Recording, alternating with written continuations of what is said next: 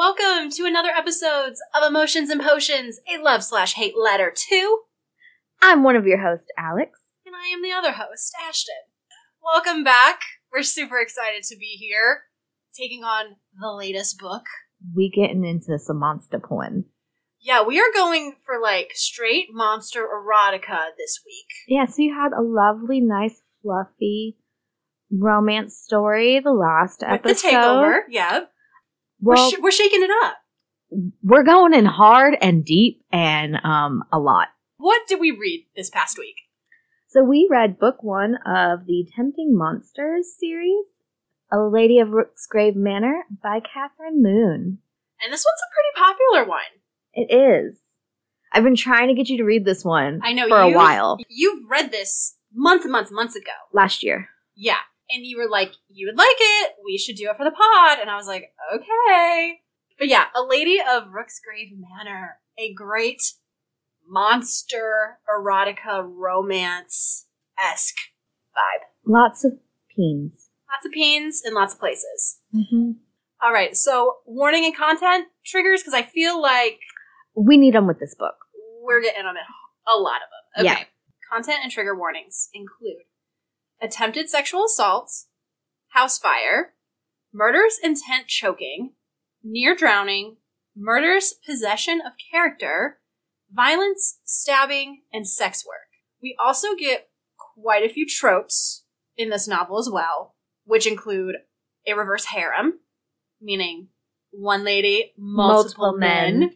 It's monster romance, explicit sex, nodding, blood play, anal, edging, public sex, voyeurism, oral, non-human, human sex, electricity sex, sex theater, tentacle play, primal play, consensual non-consent, somnophilia, male-female, male-male, male-male-female. So, we got a lot going on. Yeah, what's your kink? This book probably's got you covered. All right, Alex. Now it's time for our book synopsis, so would you please read that to us? Of course. On the brink of losing her position as a maid, and with no prospects to go on, the offer of a place at Rooksgrave Manor, a house of ill and unusual repute, sounds like a perfect fit for a young woman with Esther's inclinations. Even better, the invitation comes by the hand of the handsome Dr. Underwood, a delicate gentleman with a ferocious alter ego who knows exactly what he wants from Esther. Upon arrival, the men and the daily decadence of the manor feel too good to be true for a girl of Esther's station. There are rules to be followed, expectations to be met, and Esther is afraid she might be too wicked even for a place like Rooksgrave.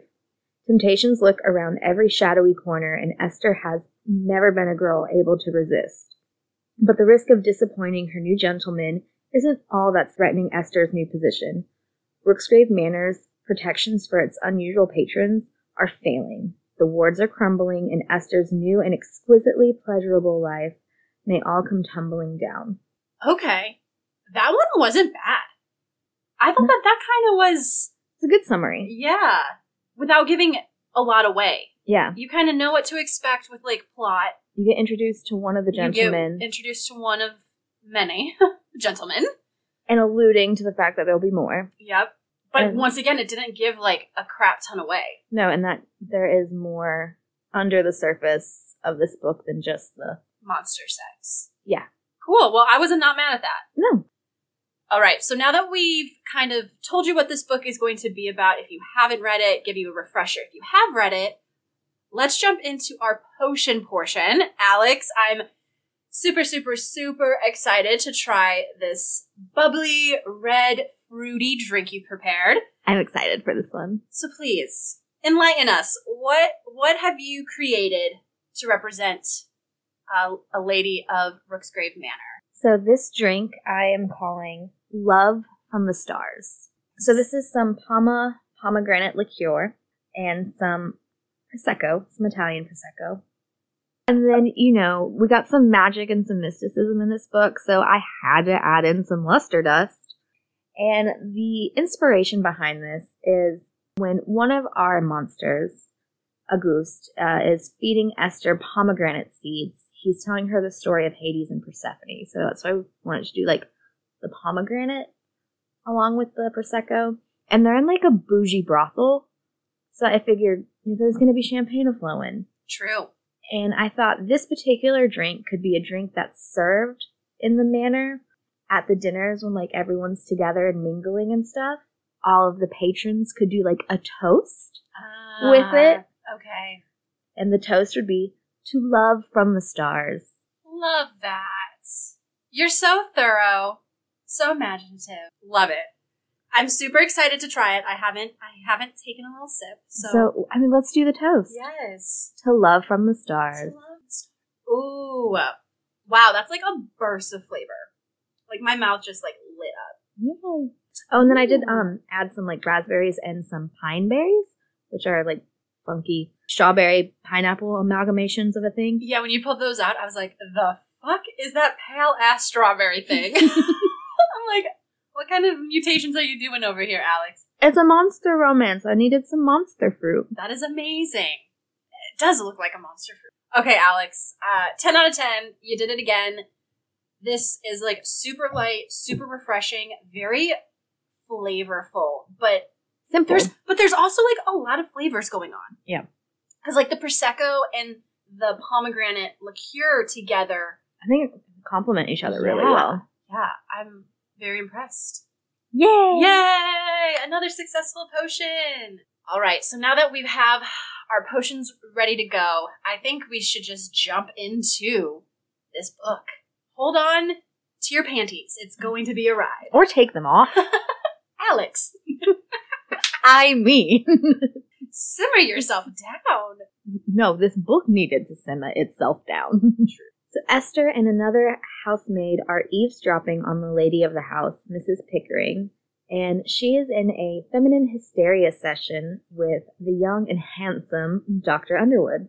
How is feminine hysteria treated in Victorian Edwardian times, which is, I think, when this book takes place? It's treated with masturbation that is being distributed by the good Dr. Underwood and his little vibrating machine. Sweet. This is the prologue. As Mrs. Pickering is enjoying her treatment, Esther is being a voyeur and getting aroused and starting to rub herself. When she is caught and interrupted by Dr. Underwood, who asks her to bring Mrs. Pickering some water, he is intrigued by Miss Esther.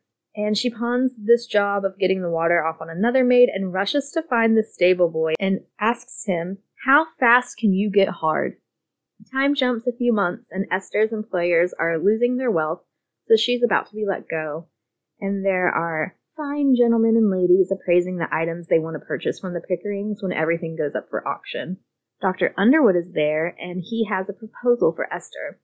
He's been interested in her for some time, and has a possible job opportunity for her that he wishes to discuss in private, and she wants more information about his machine. So they agree that Esther will meet the doctor at his practice that evening. And during their meeting, they both start seducing each other, and the doctor demonstrates his machine on Esther. As they are having sex, the doctor starts to turn into a monster, Mr. Tanner, and Esther is down for a fuck on the wild side. When they finish, Dr. Underwood informs her there's a manor for creatures like him to be patrons, and women like her who enjoy sex are well taken care of, and he thinks she would be perfect fit for his club. Esther thinks she has found the perfect job for herself. Time for Esther to move into the manor and meet the mistress of the house, Magdalena Mortimer, who gives her a rundown of the rules of the house and is taken to her room by Booker the butler. And Magdalena is a witch, and Booker is a golem made of marble. While getting settled in her room, Esther then witnesses a werewolf and another girl of the manor having sex by the lake, which Esther starts getting aroused, where she takes care of herself while the couple outside also get it on. And it's so funny because in this scene, she's like so jealous that she has to wait for her patrons. Like she wants someone now. She just showed up. Like this is her first night. She's probably been there for all of an hour. Yeah. And it's just so funny. Like that's very Esther. Yeah. Like throughout the whole story, she just loves sex. She does. Esther is excited and impatient to find out what type of monsters will become her men, as she wants to experience them all. The next day, Esther is taking a stroll around the lake, and she decides to take a nap on a bench. While dreaming, she is visited by one of her soon-to-be suitors, Amon, who is a sphinx.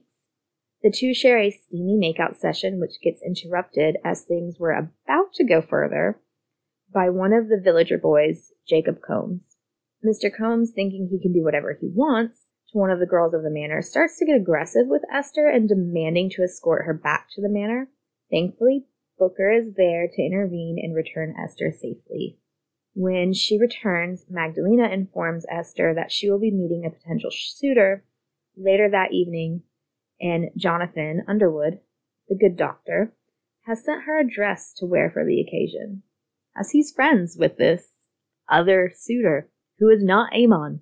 So already, she's got 3.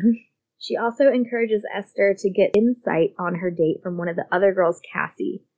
Esther asks Magdalena what Booker is, and is it frowned upon if anything were to happen between them. Magdalena lets her know that he is a golem, which she made, and it's none of her business what should happen between them if it doesn't interfere with Booker's butler duties and Esther's men. Very sex positive. So sex positive. Who and what you do on your free time is your own business. Just don't let it interfere with the running of things. Esther goes to breakfast to talk with Cassie and the other girls, and turns out her date is a vampire, Auguste Thibodeau. And then the girls all start to give out their sort of like tips and tricks for dealing with different types of monster men and monster dicks. That night on the date, Auguste has cooked a feast of desserts as he was formerly a pastry chef, and Esther tries some pomegranate and seductively eats them from Auguste while he tells her the story of Hades and Persephone, part of my inspo for the drink. After dinner, Esther can no longer contain her urges and demands to either be fucked in the kitchen or in her room. She's like, this wine and dining stuff was wonderful and all, but fuck me. But I want your dick now. And I don't care where. I just want it. Auguste takes her up to her room, where he tries to teach Esther the art of patience and teasing, which brings out Esther's dominant side. They wind up having lots of sex until Auguste must go to rest under the manor because vampire. He stays in the manor for 3 more nights, and while on a stroll around the lake, informs Esther on his next visit he will take her to London, and they will go to the theater and will be accompanied by Dr. Underwood. During the walk, Esther notices a candle in the window of her room, and they return to investigate. And someone has definitely been in Esther's room uninvited. It's decided that while Auguste is gone, and Esther isn't in the company of another suitor, Booker will keep watch over Esther. She takes this opportunity to let Auguste know that she wants Booker, and he's fine with her taking him to bed, but he wants to watch when it does happen. The next day, Esther is lounging outside with Booker working on her plan to seduce him when she must go have a meeting with Magdalena, where she gets informed Amon is still traveling and there isn't another suitor for her yet, as the cards say to wait. And Magdalena inquires if Esther may know of any other girls that may be suited for the manor. Esther decides to write to one of her friends, a daughter of a former employee with similar sexual appetites. When Esther returns to her room, she is greeted by an invisible man, Ezra McKenna, in her bed, who has been watching her for the past couple of days and wants her. Esther quickly gives in to her desires and they have sex. After they finish, Magdalena enters the room with Booker and Amon, who can see the invisible man, and he's upset.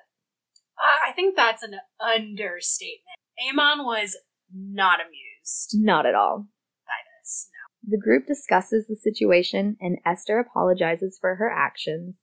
Magdalena states Esther is free to choose and sleep with whom she wants, but she needs to keep in mind the feelings of her men and how her choices can affect the group dynamic, and reminds Esther that Ezra is not a member. Amon is the most jealous and possessive of the men we've met, and is having the most difficult time reconciling having to share Esther, and the next morning, very early, when he and Esther start over, he punishes her by pleasuring her and withholding orgasms for over 2 hours. Damn. That is a long time to bring someone to the edge and then withdraw, and then do it over and over and over again. And, with thinking of just, like, Esther and her sex drive, I bet it doesn't take a lot to get her off. Like, she's probably very, like, sexually ready to go, like, all the time. So it probably was, like, it only took him a very short amount of time to get her to the brink every time. So... But 2 hours. That is so long. It's so long. I mean, 2 hours is a long time to have sex in general and get your orgasm in, but to not have it. And I don't think they, like, had sex. It was all, like, foreplay, teasing her. Yeah. He never, like, gave her what she wanted. Until the very, very end, when he was like, okay, I think you've learned your lesson. Mm-hmm. And after the punishment and apologies have concluded, because these apologies were done via the, like, foreplay and stuff, they do have sex, allowing both of them to finish, and we find out Amon's penis has a hook. And that's kind of where the knotting happens. Amon and Esther spend a couple of days together, and he must leave. He wants to find a house nearby to be closer to her. Amon lets her know that he is aware of Dr. Underwood and Auguste and approves of them, and she informs him that she also wants Booker and Ezra. Amon dismissively gives his approval of her having Booker, but he's still not an Ezra fan. He's kind of like, oh, yes, you want to have sex with your servant. That's fine, whatever. But that man, the Irish man, no. Esther joins the girls of the house for breakfast, and there are some new girls, in particular Mary, who doesn't seem to be enjoying her patron, but does enjoy extracting extra money out of him. Esther and Mary take a journey into town to do some shopping, and Mary is still a bitch. That evening, Esther is lonely and missing her men, especially Ezra, but doesn't try to seduce Booker to cope with the loneliness. Some growth. Yeah, I'd say so. Just a little bit. The next day, she has a meeting with Magdalena, and while Booker gets Esther ready for the day, he starts a new tradition, where he picks out her dress, helps her put it on, and fingers her in the process until she orgasms. And he's like, every day. Because also, like, Booker is a very, the silent type. Yeah. He's a man of little words and a lot of action. Yeah, probably because he's a golem, and they're probably not supposed to be very sociable. They're just supposed to take orders and do what they're told. So, like, Booker has, like, one-liners. But he's still funny. Very amusing. Yeah. After giving her 2 orgasms, Booker then escorts Esther to Magdalena's office, who is preoccupied with trying to fix the wards of the house, and asks Esther if she wouldn't mind entertaining a visiting guest from another club, a water demon, and that this would just be a one-time thing. Esther, being the curious lady she is and wanting to try all the dicks, she agrees. Then she gets escorted to the grotto by Booker to meet the new man. At the grotto, the water demon turns out to be a water wraith and has more sinister plans in mind. He attempts to sexually assault Esther and tries drowning her. Thankfully, she gets rescued by Ezra, who is able to slip into the grotto thanks to the failing ward. This near-death experience brings all of Esther's men to the manor to check and look her over, and they grant membership to Ezra, which is being paid by Auguste. And I do kind of feel bad for Booker in the scene because he's obviously accompanied her. Yeah. But he is made of marble. He can't get in the water because he would just sink. He and can't then swim. He would probably drown Esther when he grabbed her. So, like, I think it was described that he kind of was panicking. Like, and he was trying out to get to her, but, like, he couldn't. And then Ezra just happened to see them and kind of followed. Yep. And then ultimately saved her. The men dote on Esther and are very concerned about her safety and are worried about her staying in the manor, as clearly something's off. Esther protests that she'll be fine, plus she'll be going to London with Dr. Underwood and Auguste soon, and if there's still a problem after the London trip, then they can reassess things at that point. So off to London we go, with Esther, Dr. Underwood, and Auguste, and they are all staying at Auguste's his townhouse. And she gets sent some new dresses made for her for a night at the Monster Theater. The trio arrive at the theater, which is showing The Company of Fiends Presents Tantalizing Nightmares. The theater is hidden in an alleyway in a sketchy part of London with magic to help ward its detection. When the three make their way into the private box Jonathan and Auguste share, they prep Esther that the show may remind her of her encounter in the grotto, but rest assured, all participants are willing, even if it appears they are not. Cue the consensual non-consent. Act 1 of the show starts with a woman being chased by a werebear. A werebear. That would be terrifying. Yeah, right? And when it appears she is about to escape, another werebear appears and captures her. Then Two werebears. Say that 3 times fast. The second werebear that appeared and captured her restrains the woman to a rock while going down on her, and then the other one comes back and makes her suck its dick, which cuts to another scene with 5 humans on the stage in a V shape in various poses of restraint, and 3 different monsters enter the scene, each starting to pleasure and tease the human in the center, and then making their way down the V shape to the other humans. While the show is happening on stage, Esther starts to receive her own private show of teasing with Auguste and Jonathan. Yeah, I don't think she makes it through the first, like, the werebears before she's kind of like, touch me, like... Oh, she was getting hot and heavy. Like, instantly. Mm-hmm. So during the intermission, Jonathan and Auguste inform Esther that Act 3 is audience volunteers, and Jonathan asks her if she would like to perform with him, using a new instrument that uses electric shock, and Mr. Tanner, of course. He will make an appearance. Of course, Esther is more than down for this, so Auguste goes and signs them up while Jonathan gives her the breakdown of how things will go. The play starts up again, and it's time for Act 2, which is a group water session with 5 girls and a different water monster, which slightly reminds Esther of the encounter with the water wraith. But she's enjoying the combination of the voyeurism, fear, and arousal too much to give a fuck. She gives no fucks anymore. No. Once the act concludes, it's time for Jonathan and Esther to take the stage. He demonstrates a shock therapy dildo to inflict pain and pleasure to Esther, and once she orgasms from that, Mr. Tanner appears to fuck Esther, which this time she wants to see him and show him how she wants and desires all of him. Because remember, she has yet to see Mr. Tanner yet. Yeah, because the times they've been intimate before, he, make sure she doesn't look. Yeah. So Mr. Tanner finally does show himself to her, and she is shocked, but still wants that monster dick and rides him to climax. Because, Mr. Tanner turns huge. He's like a beast. You kind of described how you were picturing it, like Beast from Beauty and the Beast. But a little uglier. But uglier. More monster-esque and not just cartoon. Yeah. Beast. Yeah. So she's shocked, but she still wants that monster dick and rides him to climax. This display turns on the audience as well so much they are in a frenzy and have their own sexy happenings in the audience. However, while Esther and Mr. Tanner are about to finish, they notice a man watching them, but in a menacing way. Auguste noticed this unwanted attention as well, and the men rush out of the theater with Esther. Turns out this man is Bersha, a former king of Gomorrah who owns monster brothels around the world, but instead of being in business of mutual pleasure and love connections like Rooksgrave Manor is, he is about rape, torture, and overindulgence. And pain. He likes suffering. Yeah. He does not like consensual sex. No. Or people who enjoy sex.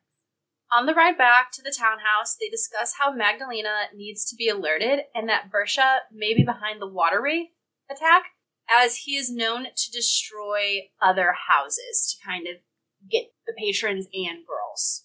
The next morning, Esther wakes Jonathan up with a blowjob, which leads to her being able to have sex with just him and no appearance from Mr. Tanner, who was worn out from the previous night's activities, and doing a patrol to make sure Bersha didn't follow them. When the two finish, they spend a lazy day together until Jonathan convinces Esther she should wake the vampire in the same manner she did him, and we learn that the two men have been known to play together in the past.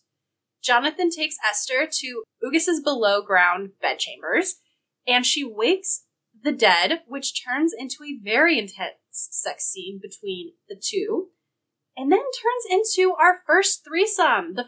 Give it up for the group sex. August and Esther return to the manor while Jonathan stays back to prepare his practice for his departure to the manor, as the men are planning on staying until the Bersha problem is resolved. At the manor, it's time for a meeting with Magdalena to discuss the events in London, and they are joined by heads of 2 sister houses of Rooksgrave to form a possible alliance. After the meeting, Ezra, who has turned spy for Magdalena, has 2 new targets to keep tabs on. Also, while they were gone, Mags was able to help with Ezra's curse, and he can now reveal himself. Esther wants to know what she can do to help, and has a heart-to-heart with Magdalena about how she feels lost and doesn't see her worth since she doesn't have skills or a job in comparison to the men, and even other ladies of the manor. Mags lets Esther know her heart and acceptance is her gift, and as far as accomplishments, her curiosity to learn and experience new things besides sexual ones.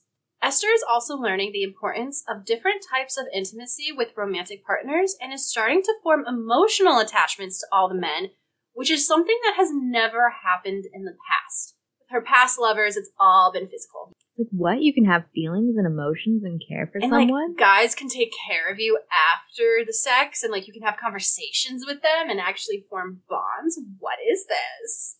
The next morning, Esther gets woken up by Booker, ready to start his morning routine of getting her off before she gets ready for the day. But this time, Esther wants more than just fingers and mouth.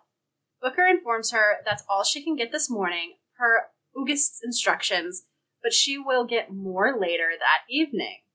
At first, Esther is upset by this, and then she remembers that August wants to watch her and Booker together. Later, Esther is walking around the loch, ready for a game with Ezra, where he takes her by surprise, then has sex with her. It's been a while, and he hasn't made himself known.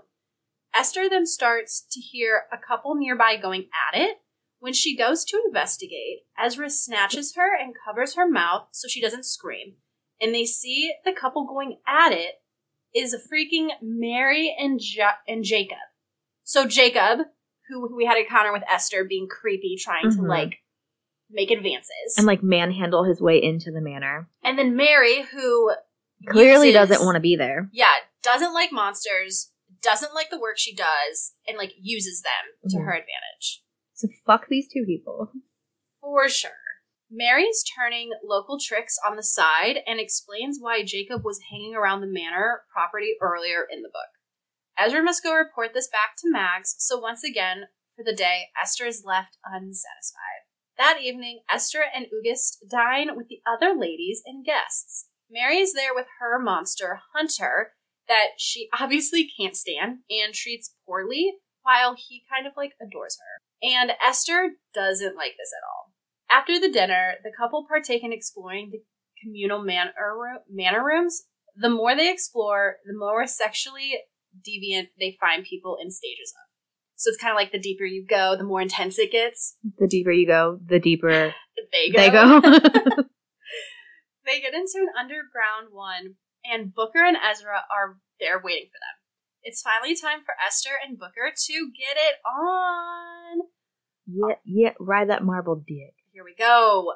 All the other people in the room watch as Esther takes the stone man, and she puts on a show, which August ends up joining in on, and he takes her ass, and Ezra joins in by taking her mouth. So now we just got a big ol' orgy. All the holes are covered. All the holes are being covered. So Mary is also in the room and was disgusted by all the pleasure Esther got out of fucking her monsters. Because that's something else, like, Esther loves this. Like, she low-key loves her monsters. Like, she loves everything that they bring. She doesn't care that they're not human. Like, she's very accepting, while Mary is the complete opposite. And she's almost, like, disgusted.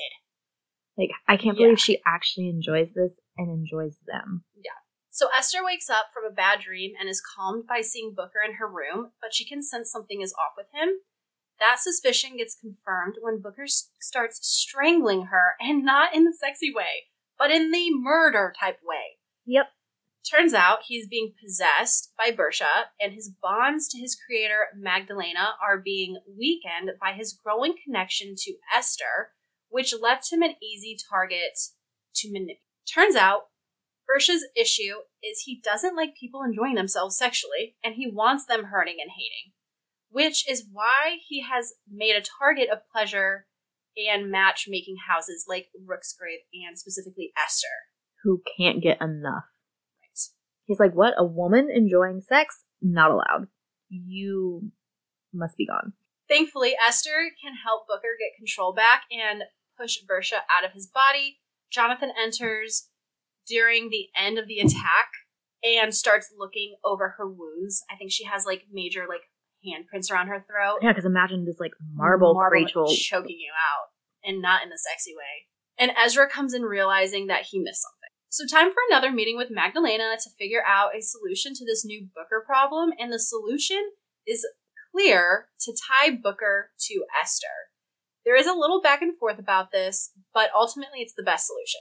However, the ritual will not happen until later that evening, after the group can inform Ugas and Amon about it all. Everybody needs to be in agreement. Yes. Surprisingly, Amon takes the news well and heals Esther's bruises, while Ugas is more upset and possessive about the ordeal. During this group conversation, things get interrupted with Mary being thrown out of Rooksgrave and making a scene, and Amon giving us some insight on Mary and why she is the way she is.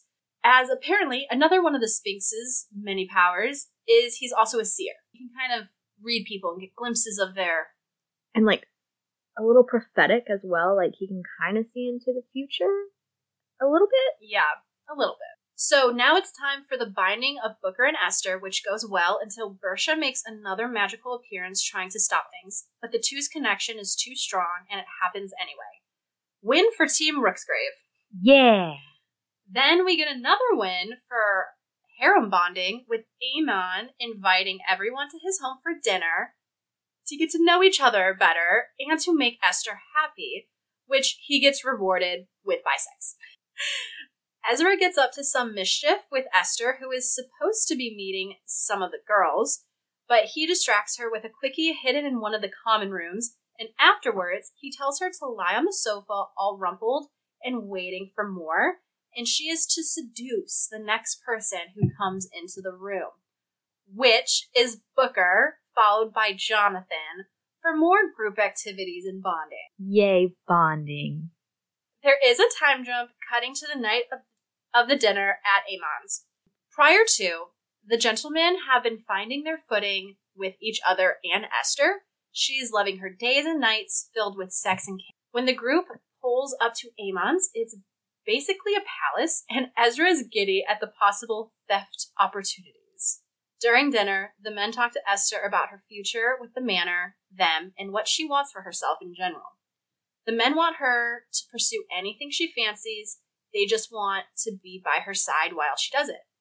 They all agree when Esther is ready to move on from the Manor, they will do so together. And Esther is feeling all the love of and for the men. Lots of warm fuzzies here. So it's time to celebrate the official union of the harem, which includes all the men massaging Esther with the magical oil all over her body, then each man getting their turn with her, and Amon conducting the entire group scene. Ugas goes first, followed by Ezra, then Booker, then Jonathan and Mr. Tanner, being a dom. After the other four have had their way, it's time for the finale, and Amon's claiming of Esther. He is fine with his queen having her consorts. Finally, he's come to terms with it. About damn time. Ugas must return to Rooksgrave for his rest, as Amon's home is not yet set up for a vampire, and the rest of the group will return to the Manor in the morning. The next day, while on their way back, Amon can sense something is wrong and flies ahead, leaving the rest of the group in the carriage, starting to worry about Rooksgrave and Ugas when they see smoke in the distance. Turns out, Bersha has had Rooksgrave set on fire. Once they arrive at the scene, Booker and Ezra make their way to get to Ugas to make sure that he is all right. Esther reconnects with Magdalena and some of the other girls, but Cassie and her vampire George have died in the fire. That was really sad. It was. She died trying to go save him. Yeah, she was trying to get to him, and I think she died of smoke inhalation. Smoke inhalation, yeah. Mr. Tanner and Amon must keep an eye on Esther to prevent her from running into a burning building after her men, because she's hysteric and she wants her vamp. Yep.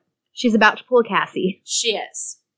As villagers start to arrive to check out and help with the fire, they are starting to take notice of the monsters, some leaving to let them all burn. So Amon offers his home to them, allowing them to escape. The remaining Rooksgrave residents and monsters are taking refuge in Amon's home and getting medical attention.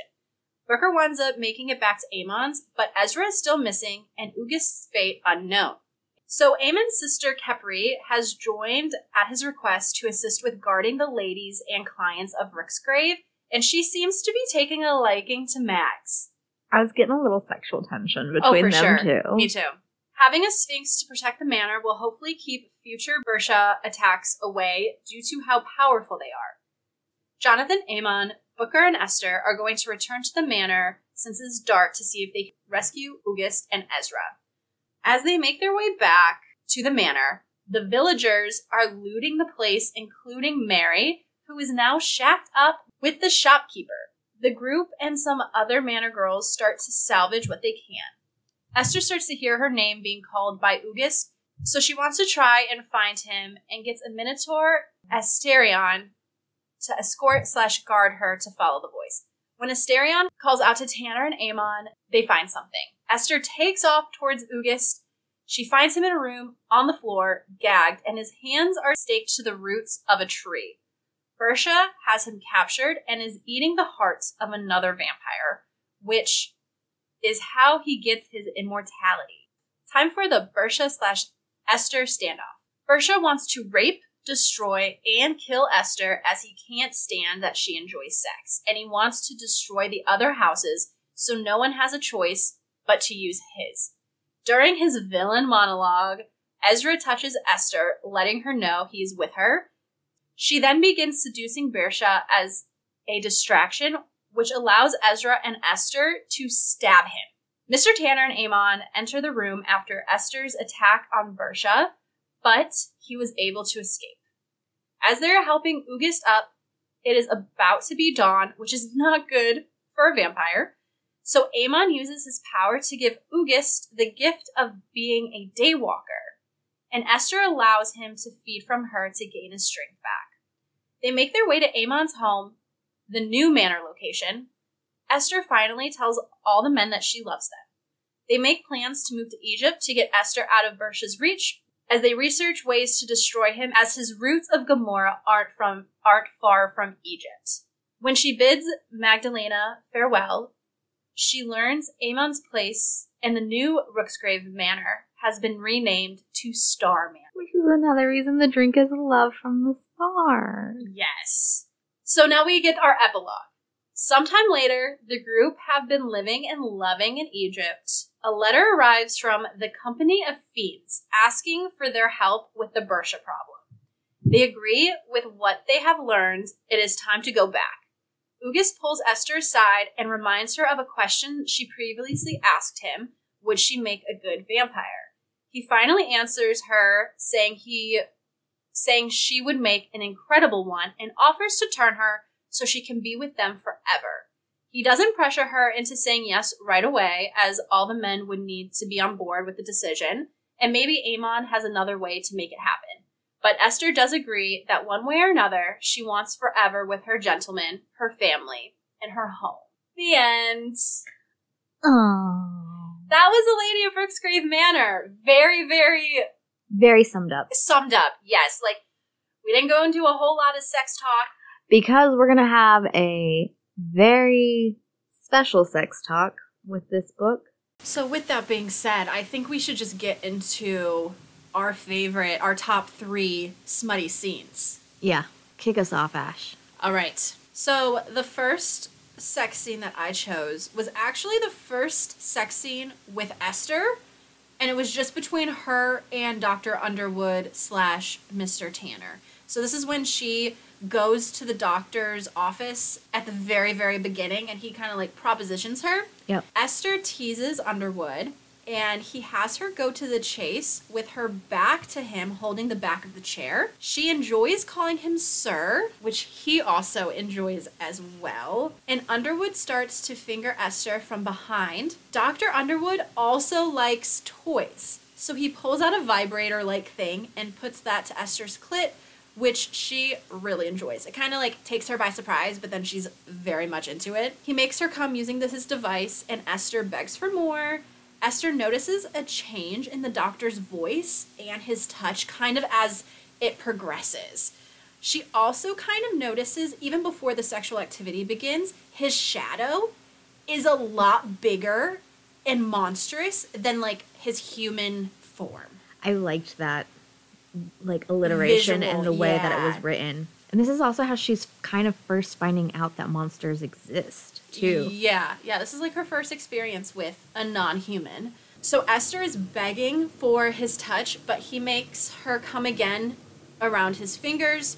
Dr. Underwood finally lifts Esther up, and he enters her from behind. So she's like sitting on his lap, riding him reverse cowgirl, just like in a chair. He tells her not to watch, and she also kind of makes an internal comment about how Dr. Underwood isn't like abnormally large man. Like, He's regular. he's like a regular kind of, ween. And she like makes that comment and being like, I don't even care, because like he's super fine and I'm like into this. It doesn't really matter. He knows how to throw it. He knows how to work it. So, like, all is well. But suddenly, he barely fits and literally starts to grow inside of her. She can also tell that his whole body is much, much larger than before. And, like, hairier. And hairier. Like, I think at one point she describes that his hands on her waist, his fingers, like, almost touch. Yeah. Like, he's huge. He's a big monster. He then introduces himself as Mr. Tanner, but says that she can call him Sir, too. Mr. Tanner really likes the Sir. He then begins to fuck Esther roughly, and she screams, urging Mr. Tanner on. He also starts calling her Little Girl. That's kind of like his pet name. She comes, and he then makes her bounce and ride his enormous dick. He then hands Esther the vibrator back because he wants to feel her coming around his dick again. She starts to use the vibrator when Mr. Tanner slaps her ass really hard and continues to do that until they both fall apart. Yep. So that is also the first sex scene that Esther participates in the book. So, again, like, this book has so much sex in it. Yes. I know our plot summary kind of easily glossed over the sex. Oh, my goodness. Yeah, This is an erotica. Yeah, you get like a sex scene in almost every chapter. Okay, so what was your first favorite? So my first favorite is the first time Esther and Amon have sex, which is mostly the punishment piece. That 2-hour punishment, right? Yeah. So that starts off, they're having breakfast together and kind of hashing things out and, like, starting over because of the whole Ezra situation. And Amon gets up and he's like, I believe it's time for my breakfast, and, like, lays Esther out on the dining table. And he's like, we were interrupted the last time I tried to enjoy you, when she had that dream. And what he was about to start doing is going down on her. So it's exactly where he picks up. So he starts eating her out. Amon's pet name to Esther is my star. Because, like, with his accent, when he says Esther, it sounds like star. A star. Yeah. And so he's, like, going down on her, and he's like, you want to come, my little star? And she's like, always. And he's like, then I shall deny you for your punishment. And she's like, how long? And he's like, as long as I choose, until I believe you can't stand anymore, and then I'll forgive you and I'll let you come. And she's like, you'll probably have to tie me down. And he does. He, like, shackles her with, like, these very fancy, like, gold cuffs, and just starts, going to town, fingering her and eating her out for 2 hours, not letting her come. Again, I can't get over the 2 hours of this. So she's, like, sweating and panting and, like, kicking and just, like, pleading, please, please, please let me come, to the point where, like, her probably clit and just everything is so super swollen that she's, like, in pain probably at this point. She's probably crying. Not in a good way. But he does give her an out during this, which is another reason why I loved this scene. He's like, if it ever becomes too much, you can call Booker's name, the scene will end, he can come get you, you can leave. And she never took the out. Right. She didn't really want the out. She was still waiting for that payout from the punishment. Yeah. Like, there's no way she was tapping out. But I just like that there was that conversation and, like, that, yes, you can get out. This is supposed to be a very consensual thing, even though it's punishment. And Aemon finally asks her, are you mine? And she's like, yes. And then he's like, I'm yours too. And then that's when they finally do it. And it's like he immediately just, like, full thrusts into her. Because also it probably has to be difficult for him for this foreplay for over 2 hours and him not getting his either. Well, yeah. I bet he's feeling the pain just as much as she is at this point. When he finally enters her, it went from the I'm not going to let you come to I'm not going to let you stop coming. Complete 180. And they just continue to pound it out for even longer. And I think they go for probably another couple hours. It was just very hot. I really liked the punishment, brattiness. I feel that. Orgasm withholding, then, like, multiple orgasm giving. Yeah, that was a really intense sex scene with Aemon. Yeah, and it wasn't... And you got more information about, like, the punishment and kind of the foreplay tension stuff versus the actual sex stuff, but that was kind of another reason why I liked it, because we do get so much sex. Yeah. Like, going into my second favorite, which also involves... Jonathan / Mr. Tanner, which this scene was a little bit more out there. So this was the scene when Esther and Jonathan / Mr. Tanner perform their public performance at the theater. The Act 3. The Act 3, if you will. During this scene, you know, Jonathan is into experiments. He definitely gives me Jekyll Hyde. Oh, very much. Vibe. Like, very much... Jekyll Hyde, Bruce Banner, and the Hulk. Very similar. Like, he was... Yes, like, he has this completely different personality that also manifests as a monster. So, Jonathan, the doctor, likes experiments. And like you said at the beginning of this book, like, I think that this takes place in, like, 1800s time frame. So, electricity is probably... Newer. There, but newer. So Jonathan decides that he wants to try almost like electric shock, but for sexual pleasure. Mm-hmm. So he kind of like, does he strap her down? He has her like in this, it almost made me think of like a dentist chair sort of kind of thing. Because like it's definitely intense. Yeah. I think it definitely takes Esther by surprise. Because he doesn't strap her, but there's, like, handles she can hold on to, sort of thing. And it's like he uses, it's almost like a wand that has electric It's like that positive, negative. So it's like two dildo kind of things. So, like, how she described the pain, it's, like, very similar to when August bites her. That kind of, like, sharp pain, but then it turns into pleasure. Like, have you ever licked a 9-volt battery? No, I can't say that. Just me? So another great thing about this scene is the kind of bants that we get between Jonathan and Esther, because he's always kind of checking in. He's always like, is it okay? Does this feel good? Do you like this? And she's always like, yes, give me more, blah, blah, blah. So he eventually, like, makes her come, and she's, like, begging him not to stop. Like, she is very much into this. She's also thriving on the audience. She likes being watched and desired. Yeah. So she's very much, like, enjoying the setting and enjoying what Jonathan is doing. And she is also liking what she's inciting, because while this whole scene is going on, like, the people in the audience are just getting turned on. Are desiring her, and she is feeding off of that as well.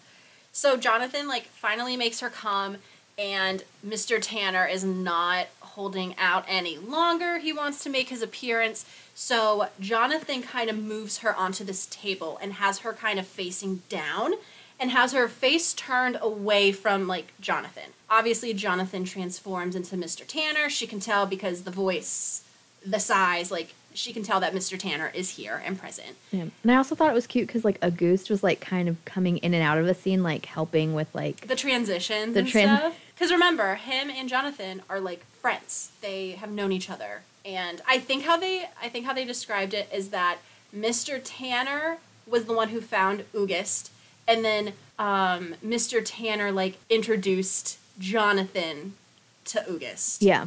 Type of thing. Anyway, back to this sex scene. Back to the smut. Mr. Tanner is out, and he specifically tells Esther not to look at him because he's still kind of fearing her reaction. And then during this, he starts pleasuring her. I think that he, like, fingers her very briefly and then is just, like, full throttle. Like, he wants in. And Esther wants it in. Yes. And remember, the last time him and Esther had sex, he was already in her as Mr. Tanner took over. So this is her first time and having to, like, actually... Yeah, this is the first time that he is inserting his monstrous dick into her. So I think that it is a little painful just because of the size, but once she gets over that, she is all for it. And she eventually convinces Mr. Tanner to show, like, himself. And he does. He kind of, like, flips her over, and then they start having sex. Well, I love that then she, like, makes him lay down on the stage, and then she gets on top of him and starts riding him so she can just, like, look at him and kiss him and, like, just be very intimate and have him actually see what he does. When Mr. Tanner comes to be, only downside to this scene is this is the first Bersha appearance when she's kind of almost stuck in a trance. Like, she's riding Mr. Tanner. And she's kind of looking out into the audience. And then catches his eye. And then she kind of gets, like, stuck in this trance. And I think that Mr. Tanner can tell as well. So it kind of, like, ruins the ending of because then they're very quick to get out of the theater because they know she's in danger. But other than that, I thought that this scene was awesome. Very well done. Very well done. And then also everything leading up into this scene, too, like when Auguste and Jonathan and Esther are up in the balcony and all the foreplay that happens, like, in their little private box before getting to this. Because then when they get to the stage, like, her dress is kind of, like, ripped and she's very disheveled and, like... Right. I mean, they definitely were participating in some foreplay during Acts 1 through 3. So 1 through 2. So Act 3... she definitely was ready to get dicked down. And she did. All right, so my next favorite scene is when Ezra leaves Esther on the couch to seduce the first person that comes into the room. So this starts out, they're, like, in, like, a little alcove thing in, like, the library, it kind of seemed like. Just, like, in a side room. Yeah. It was probably, like, a parlor room or a library or something like that. And he, like, grabs her and pulls her into this little corner, and he, like, pulls her in for a quickie, so we get, like, a good, quick, Esther, Ezra. Sex. Fuck session. And then after, she's all post-orgasm glow and still wants more, he's like, go lay on that couch and, like, spread yourself so everyone can see your arousal. And whoever walks into this room first, you're going to seduce them and they're going to fuck you. And she's like, what if it's not one of you? He's like, I don't care. Do as you're told. Do as you're told, ma'am. And Ezra has great freaking dirty talk. Yeah, Ezra does. Thankfully, Booker is the one that walks in and finds her. So he starts going down on her and having his way with her. And then Jonathan walks in and sees what's going on. And he puts his dick in Esther's mouth. So she's getting eaten out by Booker, mouth fucked by Jonathan. Then Ezra comes in and he also joins in the downstairs bits of Esther. So again, they're just like in this public library sitting room thing, door open, anybody can just... Well, we are in a brothel, so... I mean, it tracks, but... They don't care. They don't, but it's just, she ditched the girls. I would too. No offense. No offense. No offense. I would ditch. She didn't partake in a lot of the female bonding because she was too busy getting dicked down. It was really good and hot. Yeah, it was a really good scene. Love the group. The group scenes. Love the group work. And at this point, it's a little later in the book, so, like, Ezra and Booker kind of have this really cute friendship. Yeah, they've kind of bonded and have become pretty good friends. Like, they joke around, and they had kind of, like, Ezra calls him Book. Yeah. It's like, Book, what are you doing? It's like, it's cute. They're like little friendship. And then also, so since you said that you enjoyed more of like the group scenes, my final favorite sex scene includes Esther, August, Ezra, and Booker, and they're in a brothel area. So this is after they went to dinner, one of those first nights that they joined the manor at night, and they go into the back rooms where each room gets a little bit progressively more wild, I think is a safe way to put it. And so they get to one of the main brothel rooms, and Mary's there. I think Cassie might be there. A few of the other girls and their monsters are there, all doing their own thing. And so Ezra starts going down on Esther from behind while he's invisible, giving everyone a good show, like everyone in the room. Because think about it. If you're invisible... You can see through them. Yeah. August is watching / orchestrating the other monsters and Ezra. He's kind of taken up this like leader role and telling them what to do. He then tells Esther to make everyone jealous, including him. Then Esther, she does it with Booker. He is the first person to take her in this scene. So he also has a uniquely like pleasurable cock because remember, he was created and molded from stone created by Magdalena. And she took very good care Of the panel. And how she built the penis. Because it's like super ridgy. Mm-hmm.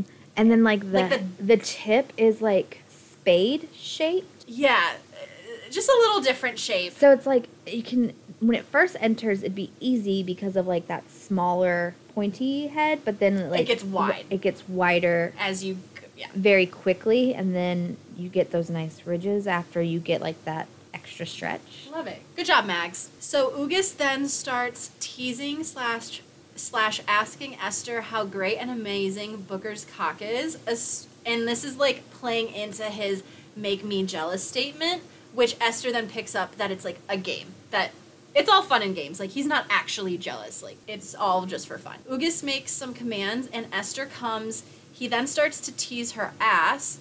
Both Booker and August tell her she is perfect. August then starts to fuck her ass as Booker is still in her. So she is straddling Booker, and August is entering from behind. In the behind. They start to fuck together. Esther then catches Ezra eye and calls him into the mix. He then takes her mouth, and they continue until they all come.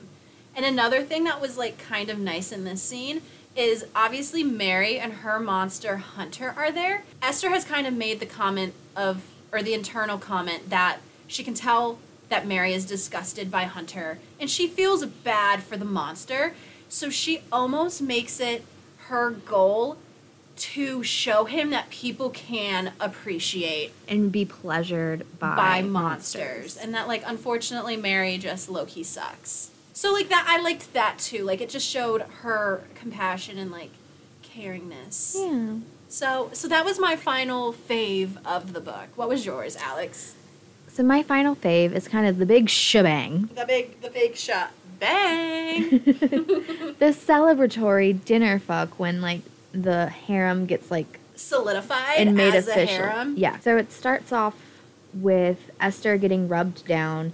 Ezra is, like, massaging her head. Jonathan and Booker are massaging her arms. Jonathan and Amon are massaging her legs and her butt. And they're, like, with this magical oil that Amon has that, like, basically keeps her from getting too sore from all of the fucking. Yeah, it's a magical ointment that's going to make it so she doesn't get sore and there's no physical harm to her. Yeah, especially with all these different peens and things. And so, obviously, like, especially when you're massaging, like, your partner, that physical contact of massage starts to kind of get everybody aroused. So this is happening, and, you know, Esther is our lovely, wonderful nympho. So all this touching is doing a lot of stimulus for her. So Booker starts working on her breasts, going from just a little arm massage to actually, you know, we're going to start making some things happen. And Amon decides to take a step back, and he's like, I'm going to let everybody have their turn. And then he's going to claim Esther at the end when she's too weak to boss him around. And so Auguste decides he's going to take dibs first. So he starts by fingering her. And we get that same thing, you know, from Amon starts to be the conductor of this scene. And as Auguste is like fingering her, he asks Ezra, kind of like in your last scene, would you give us a good view of our star as you fill her up? So then Ezra starts to slide his fingers through her hair and starts making his way down to Esther, and he gets on in there. And then she gets to give Booker a blowjob for the first time, and everyone at first was kind of like, are we sure this is safe? You putting a marbled dick in your mouth. And it's funny, throughout the book, they're kind of hesitant with Booker whenever it's the first time he's doing something with Esther, because they're like, bro, you're marble. But, like, he's very aware of it, too, though. He's like, I'm aware of my strength. I can control it. Like, I won't hurt her. Yeah. So she's sucking Booker off. No chipping teeth on his marble cock. Oh, my goodness. That could easily happen, especially with, like, all the ridges and stuff, too. Oh, yeah.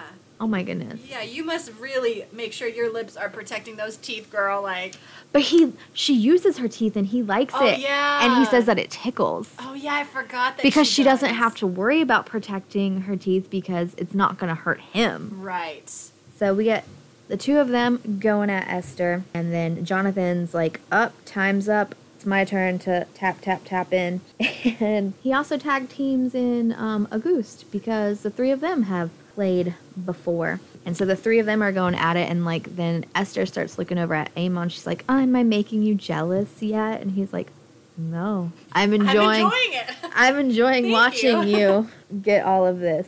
And this time with Auguste and Jonathan, she's riding Auguste and Jonathan takes her in the butt. And after that, it's Mr. Tanner's turn. And Mr. Tanner decides to play Mr. Dom. He's always pretty dominant, but this time he's like letting it, out for the rest of the men to see.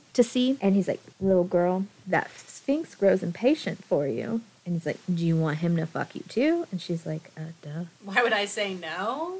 And he's like, all right, well then come be a good girl and get on this cock then. She starts riding him.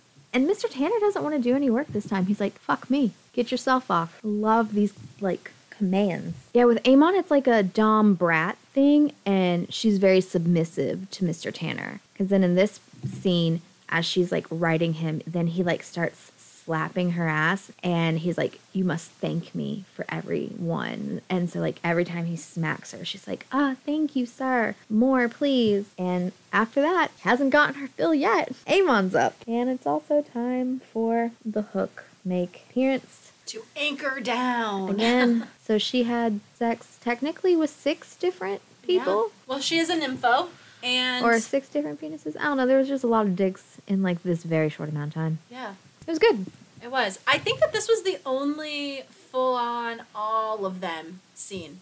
Yeah, because there was scenes with Auguste and Jonathan. There were some scenes when 1 or 2 were missing. This is the, I think, only one that we get that is all 7 of them in an orgy situation. But I thought that it was really well done.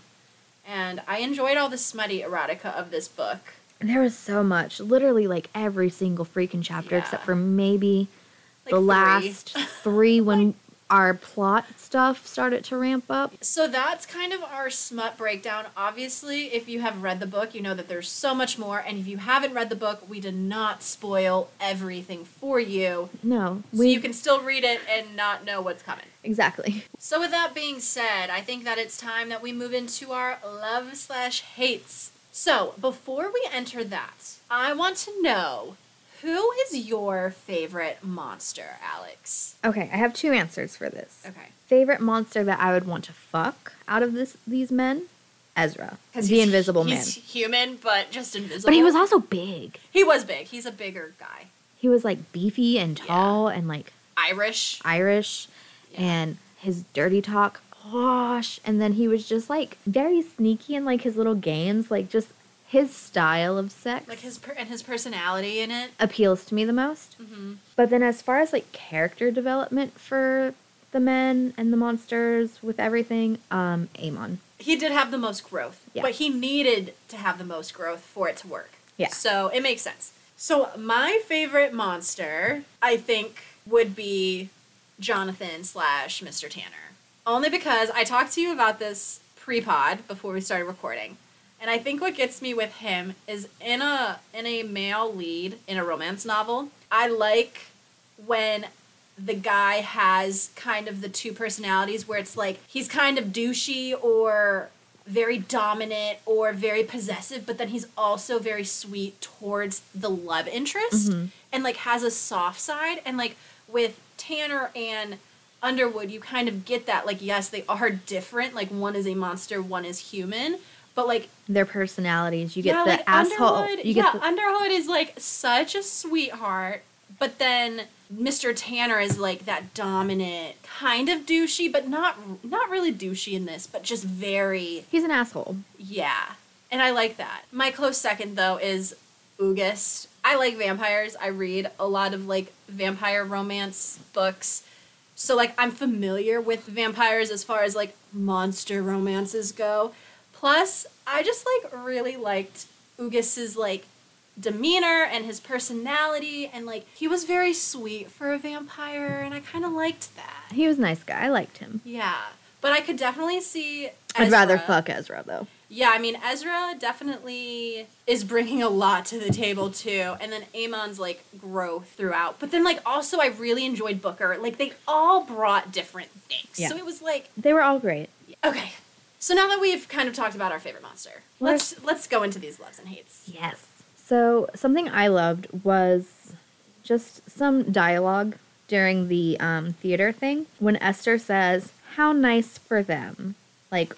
watching everybody fuck. She's like, great for them, but what about me? And then goes into, give me a very good reason why I shouldn't swan dive over this balcony into an audience that would be glad to fuck me stupid. She definitely is bratty when, like, she wants the dick. She's like, if you're not gonna fuck me, I will go find someone who will. So one of the things that I loved just kind of overall in the book is the women's sexuality, like, positivity throughout. So, obviously, when Esther is in her pre-Rooksgrave, she's described as being wanton. She's, like, described as being a slut or a whore. And she's been dismissed from a lot of jobs because of her appetites. Yeah.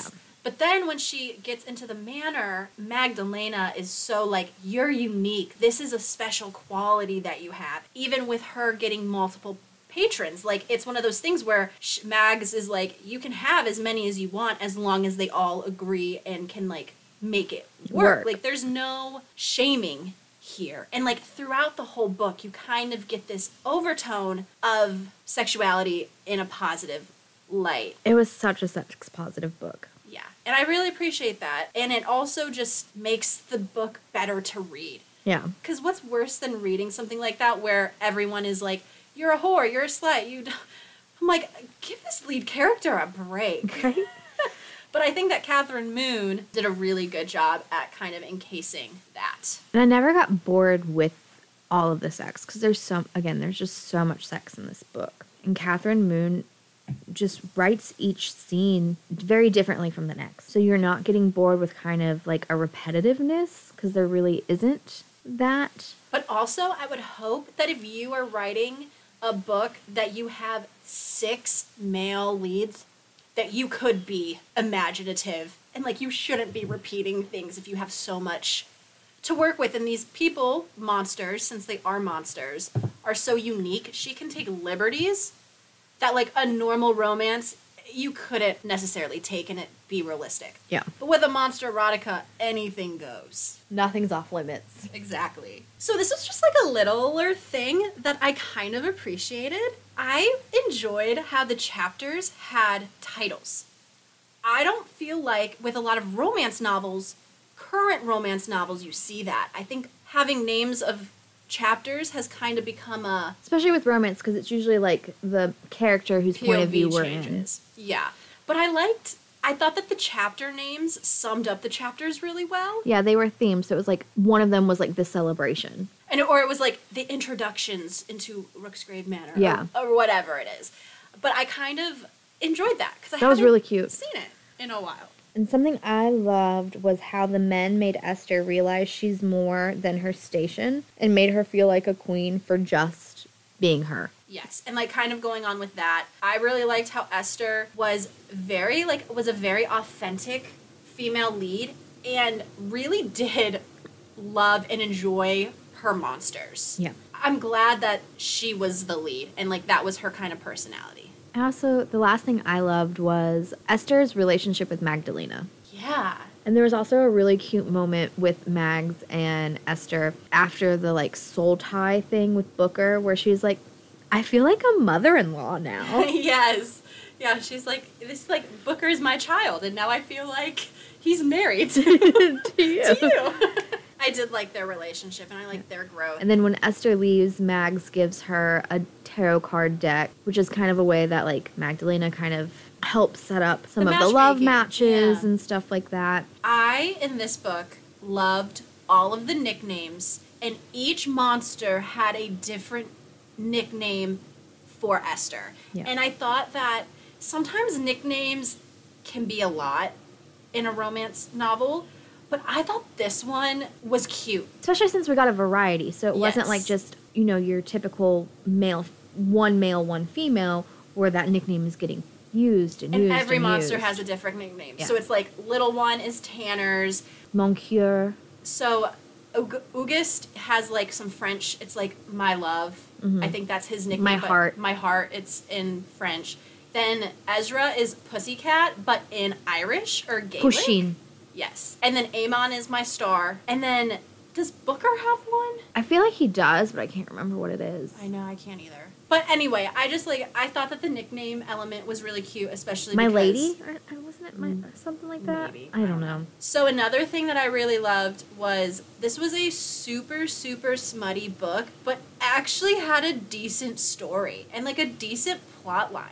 Yeah. I mean, because we basically gave the plot breakdown without really getting into the sex. Yeah, and so I thought that with this being more of an erotica, I really went in being like, okay, this is just going to be so much sex and very, very little plot. But like, I was very surprised in a good way that we actually got a pretty decent plot. And I actually cared about the plot. Exactly. I was like, oh my God, what's going to happen? Yeah, like what's going to happen with Mary? What's going to happen with Bersha? My last love is... I really enjoyed that the ending is open-ended and leads into book 2 of this series. I like that they're going to be back. Bersha hasn't just disappeared. He's going to be kind of the villain in the second book, and like this harem is going to assist the new harem in potentially taking him down, question mark? We'll have to read it and find out. But I did appreciate that. I definitely want to read the second book. Yeah, I do too. And it's out now, so we can. It's Company of Fiends by Kathryn Moon.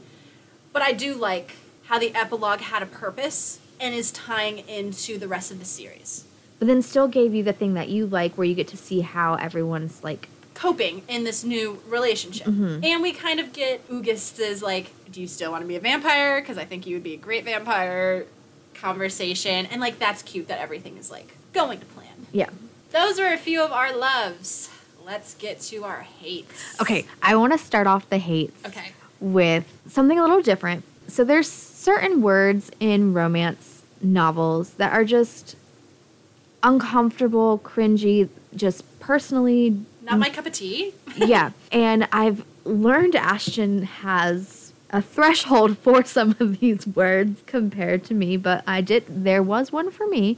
So I'm curious, what are some words that you did not like? Well, let's start with yours. What was the one word or phrase that you didn't like? The only thing that I didn't like in this was there was the use of uncontrollable gush. Didn't like that.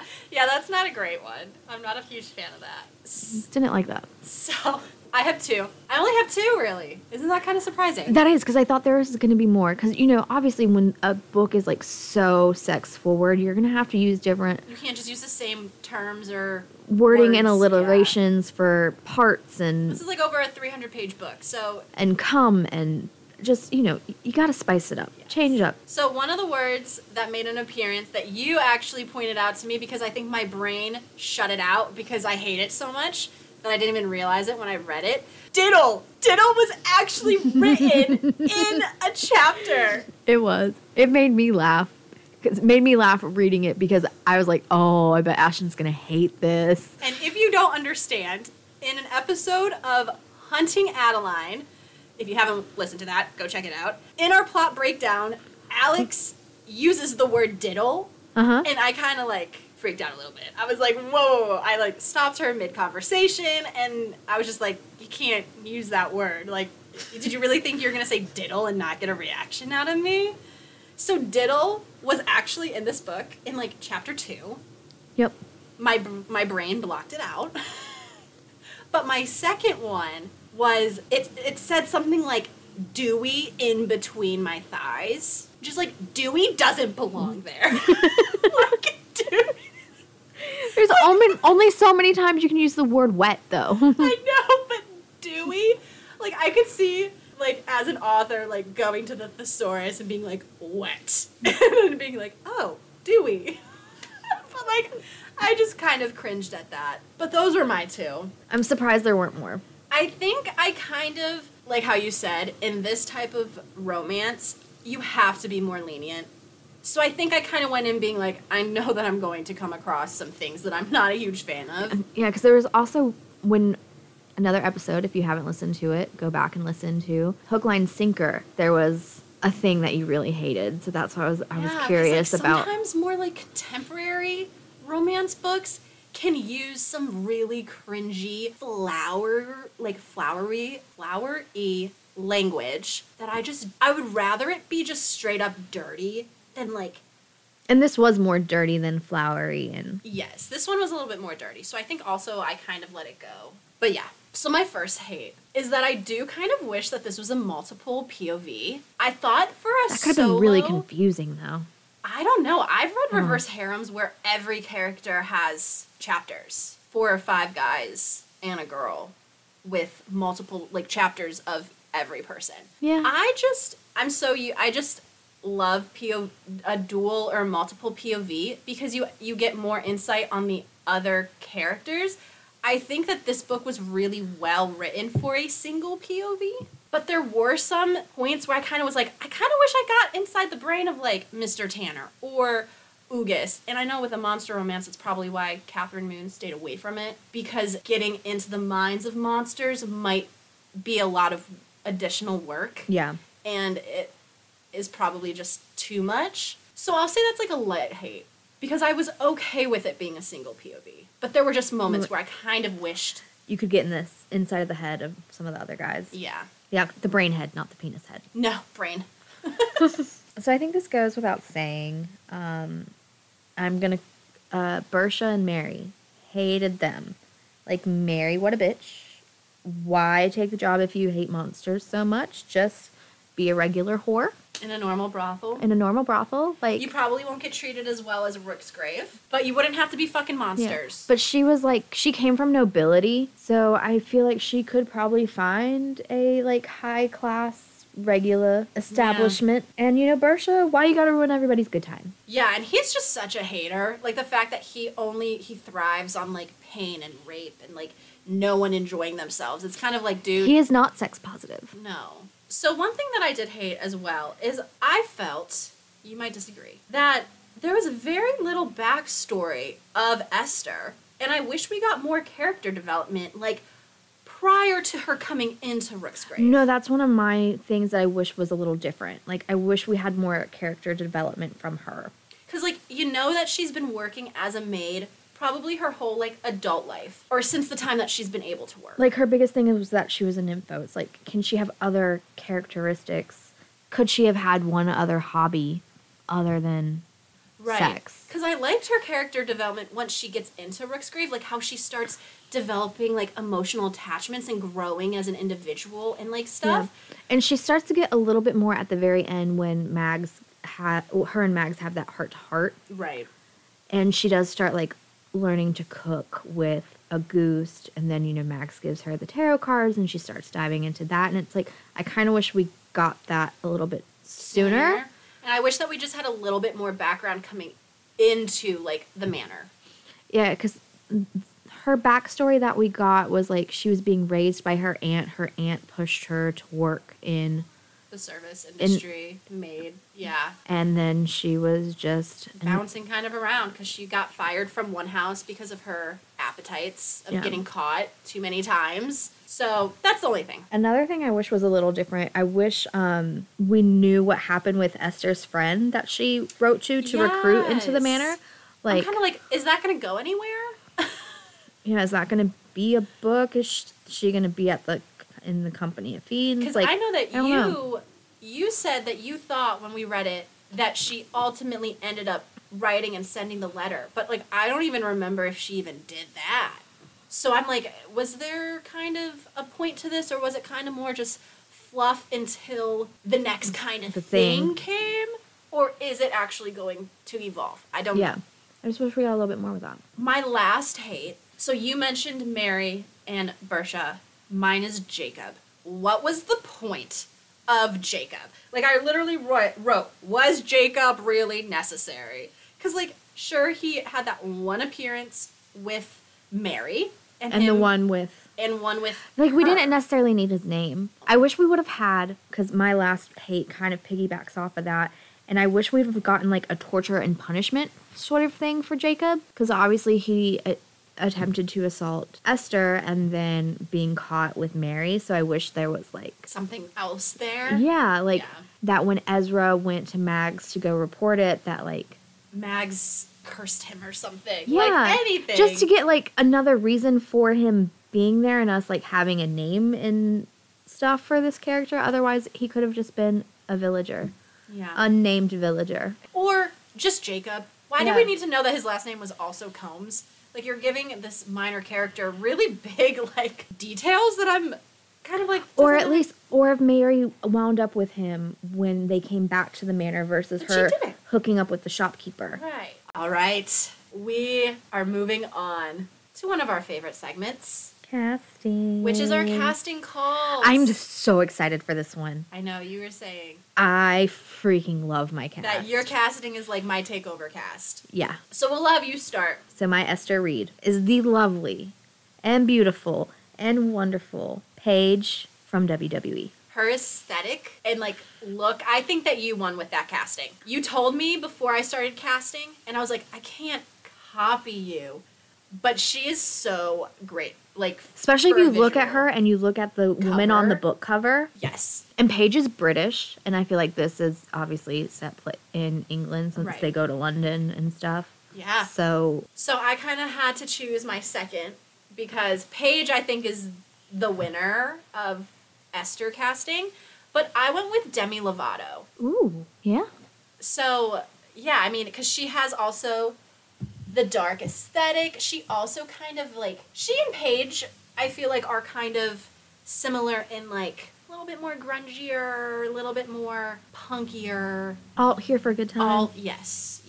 So that's who I went. And then for the first monster we meet, Dr. Underwood, Mr. Tanner, I cast Eddie Redmayne. That's a really good one. He gives me especially for the Dr. Underwood. Yes. Because, like, obviously, if this was a movie, if they made this a movie or TV show, we'd have to have, like, Mr. CGI. Tanner would be CGI. Yeah. Like, there's no way that you could cast just for Mr. Tanner. But I think that he is a great Jonathan casting. Like I said, you showed me this before I started casting mine. I was like, yeah, that's the obvious freaking winner. So I went with my second choice, like, what I think is second best.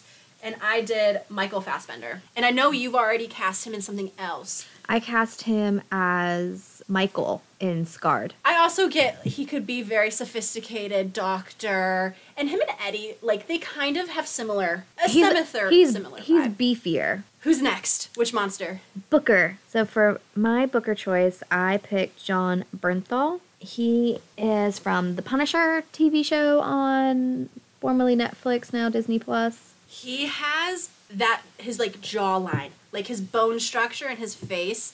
Like, I could definitely see him being made of marble. That's a really good choice. So I struggled with Booker. I originally went with, like, a younger Vin Diesel, but I didn't like that. I was like, that's so, because I was going for, like, the bald look, someone who I knew could rock being bald. And then I changed my mind and I was like, no, I'm going to go with who I originally cast, which was Michael Trevino, who plays Tyler in The Vampire Diaries. Yes. He's never been bald. I don't have pictures of him being bald. But something about him, I don't know. I was like, you know what? I could see him being a Booker. Next monster. Amon. And I am picking Mena Massoud. He's in the newer live action Aladdin movie. That's a good choice. Because also Amon is Egyptian.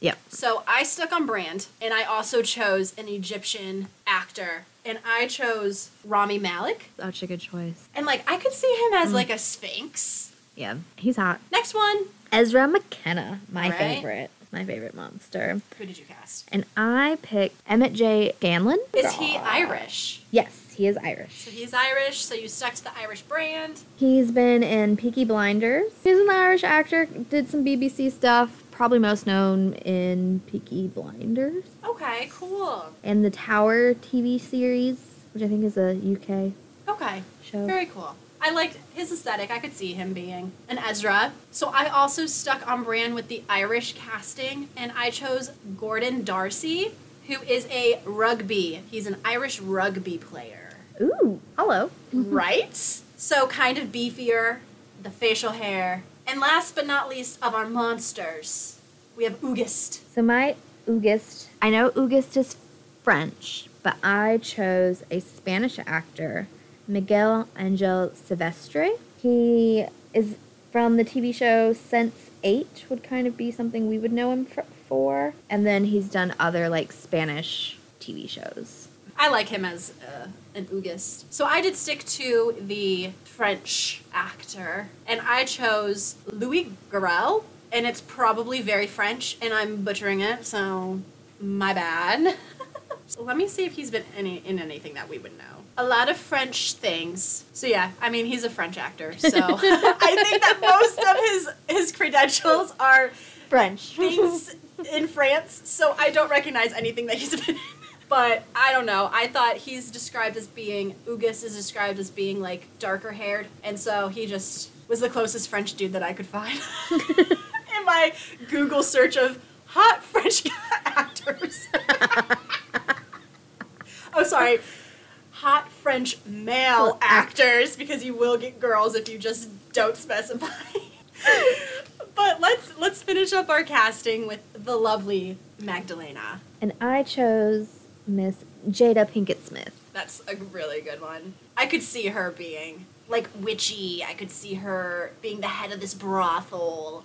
Mm-hmm. Definitely. And she's still a beautiful woman that, could very yeah. much, still take on clients if she wanted to, or, men would still, and monsters would still want her, but she's like, I'm the madam now. Yes. I like that. And see, my choice, I got the same vibe. Like, as soon as Mag's character was introduced, I automatically was like, Demi Moore. That's a good one. Like, I don't know what it is about her, but, and I know that I cast, two Demis or Demis in this You casting. I did! didn't mean to. It just happened that way. Hey, the shoe fits, cast it. Yes. But if you want to see those casting calls and get some visuals, make sure you check it out on our Instagram page, Emotions and Potions Pod. It'll be on our TikTok, which is the same handle. And you will also be able to find our Spotify playlists on Spotify and on those platforms in link forms.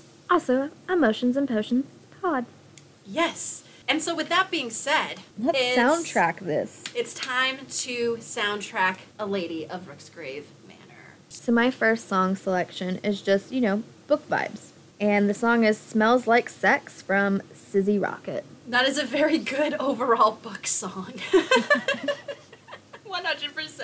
My overall theme song, and just, Monster Mash by the Misfits and John Cafiro. Yes. I mean, I just feel like it is kind of like a cornier song, but it But the Misfits version, brings it. actually, makes it more vibey. Yeah.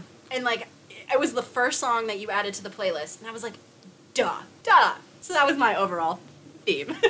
My next pick is Esther's theme song, which is Toucha Toucha Touch Me. And I picked Victoria Justice's version, and this song comes from the Rocky Horror Picture Show. Like that. So I also had an Esther's theme song. And I had two. Slut Like You by Pink and Yep. All the Time by Kim Petras. Yes. Very much Esther. Yeah, very much. And also, just so you know, if you have never listened to Slut Like You by Pink, it is pro. It's not slut shaming. Sex It's positive. it's not a It's slut shaming Pink. song. It's Pink. She would not be slut shaming. And it's a great song. All right, so my next song choice is for when Esther gets her new job at the Manor. Just kind of this new adventure, brothel manor-y song. And it's Feeling Good from Nina Simone. Ooh, that is a really good song. And the vibe of that song, I feel like would fit really well in like a monster erotica. Yeah. Like the vibe. Especially with the Nina Simone singing it, just that jazzy, And like sultry woman seductive thing. Oh, yeah. yes. That's a good one. So I had my next category that I had is Esther's love song for her monsters. So this would be like her love song to them. And I had Tie Me Down by Griffin and Ellie Dunn. Yes. Just a little it's like a lightly saucy song. But it also is it could be interpreted tie me down as in physically tie me down and do bad things to me, but also emotionally. Tie me down emotionally. So yeah. My next one is a song for the ladies of the Manor. Just everybody, especially when they're gathered together, chatting stuff up, and just, sex worker vibes. Breakfast by Dove Cameron. Oh yeah. I could eat these boys for like breakfast. you for breakfast. One by one. Yes. No, that's a good one. And that also the aesthetic of that song. The vibe of that song is also very dark or darker. So I also had Other Girls in Rooksgrave theme song. This is more so aiming towards Mary and girls specifically like Mary. I hated to do this, but this song I just was I have to. And it's by Tinashe, Throw a Fit. If you don't buy me what I want, I'ma throw a fit. And that is just Mary. Yeah. She's after that monetary goods. She doesn't care. She'll do stuff with Hunter, but only if he pays up. Yeah. So my next song is for the Male Male Love. So basically a song for Auguste and Jonathan, which is both by Todrick Hall. Good one. Yeah. They can do both. They can do both. So my next song is my sexy time song from the Monsters to Esther, and that is Do It For Me by Rosenfeld, which is just a very you do it for me. Yeah. And Esther obviously does it for all of them. And does it to all of them. Yes. It has no qualms about it. Nope. All right, so my last song choice is a sexy time song, and it's... Oh, wait, that was mine. I'm Do done. It For Me. Rosenfeld. Oh. So you had that song as well? Yeah. For an overall sexy time? Yeah. It's a good one. I mean, why... great minds think alike. It's a great sexy time song. So I also did something a little different. I added, for some reason, as I was reading this book, I was oh my gosh, if this book was ever turned into a movie or a TV show, with Euphoria, Labyrinth does all the composing of Euphoria. Yes. I was getting Bishop Briggs. Ooh. Bishop Briggs would be the composer of the series or the movie. Yeah. And something that would also be kind of cool with the music for this, and I did add a couple of songs from the soundtrack to this playlist, how Bridgerton took contemporary songs and did a quartet sort of thing. They took didn't they do a Rihanna Diamond song? Yeah, but and they I did it in a string quartet. Yeah, because I put that one on the playlist. It'd be cool if they did that, but then still kept the actual lyrics versus it only being instrumental. That would be really cool, and this would match. I feel really well. So if you want to see the full playlist, make sure you check that out on Spotify, Emotions and Potions Pod. And all of our playlists are up there. Yep. And they're good. They're really good. And this one, there's 75 songs on it. We were able to find 75 songs to be able to jive with this monster book. Give it up for us. Yeah, and I will say that Alex is she contributed a lot more music to this playlist than I did this week. I even told her that I was low-key kind of struggling. But she found some really good, not sexy time songs that actually connected musically to the book. So shout out to Alex. She's been killing it. I get too much into a deep dive and just start thinking of themes, and I'm I know, me too. You go down the freaking rabbit hole. Yeah. All right, Alex. Should we move on to our last segment, which is our ratings? Yes. Okay, so for this book, I gave it a 4.5 out of 5 for our spice rating. I thought it was pretty spicy. It was. So I gave it a full 5. Did you? I don't know. I guess I'm just waiting to give a 5 to something that just freaking blows my mind. I don't know if I'll ever give anything a 5, but like, this is very smutty. Yeah. I mean, we had tons of trigger and content warnings. The amount of sex in this book, it's the most from any episode we've done so far. Definitely. But it being more erotica. You expect it. But you're right. It was extremely smutty, and maybe I'm just like desensitized now, where I'm just like waiting for something batshit crazy to be like, no, that's a 5. Like, I've never read anything like this, and it's wild. Don't get me wrong, this was definitely wild. And as I was reading it, I kind of was like, oh my gosh, like, this is intense. But I mean, like, I've read quite a few reverse harems, so maybe I'm just like desensitizing myself to sex stuff. Like, I don't know. Again, just kind of like how I asked you in Her Soul for Revenge. What more do you want in this? And I couldn't tell you. I don't know. I don't know what I'm looking for. So it's a 5. We'll just go 5, okay. It was very smutty. You can keep your 4.5, but... Okay, 4.5 for experienced readers, 5 for more non-experienced readers. Okay. But I do think that we mentioned this too, that we think that this would be a great book as an introduction into a monster erotica. Yeah. Because there is still plot. Things are crazy, and like there's a lot of sex, but we think that new readers would be okay with this. As long as you know what you're getting into. Yeah. As long as you're not going into it blinded. Mm-hmm. It's definitely a good starting point. Overall, what did you rate this book overall? I gave this an 8.5. I did 8. I did an 8 out of 10. So I was like I said at the beginning of the episode, I was surprisingly surprised. I know, I was worried because I've been trying to get you to read this book for like a year now. No, I will give it a love letter. I'm giving it a love letter too. Yeah, I mean, I definitely want to read the second book. I was entranced throughout, and not just because it was so heavily smut, which I love, but the plot was actually decent. Yeah. And took me on a journey with these characters. It made me care about them, and I want to know what's going to happen, and... Yeah, I liked Esther. Yeah. I liked all of her monsters. I liked the writing. I thought Kathryn Moon did a really good job at this. I'm excited for book 2. And I was able to reread this and still very much enjoy it, so, I mean, it's kind of why it got that, like, half point higher, too, because it's like... As a reread, it still intrigued you. Yeah. And drew you in, which is big. So, unanimous decision of this love letter. We're in agreement. Yeah. Maybe season 2 we'll do Company of Fiends. Let us know if you want us to... Yeah, if you guys like this type of book and you want us to do more, let us know. If you don't like this type of book and want us to read something that you enjoy, then let us know. Let us know. If we are picking all the books here, then you got to deal with what we choose. Exactly. So, if you have a suggestion, yes, leave it. That was another episode of Emotions and Potions, a love/hate letter to a lady of Rooksgrave Manor. By Kathryn Moon. And it was a unanimous love. Yes. We love it. We want more of it. And we're getting more of it. And we are. Because there's also going to be a book 3. Yep. So maybe we'll do both of those. Who knows? But I'm Ashton. And I'm Alex. And thank you again for listening to this week's episode. And until the next one, rate. Subscribe. Like. Review. Share. Follow. Interact. Comment. Slide into our DMs. In all positive ways. Sex positive ways. Sex positive, podcast positive. So until next time. Bye.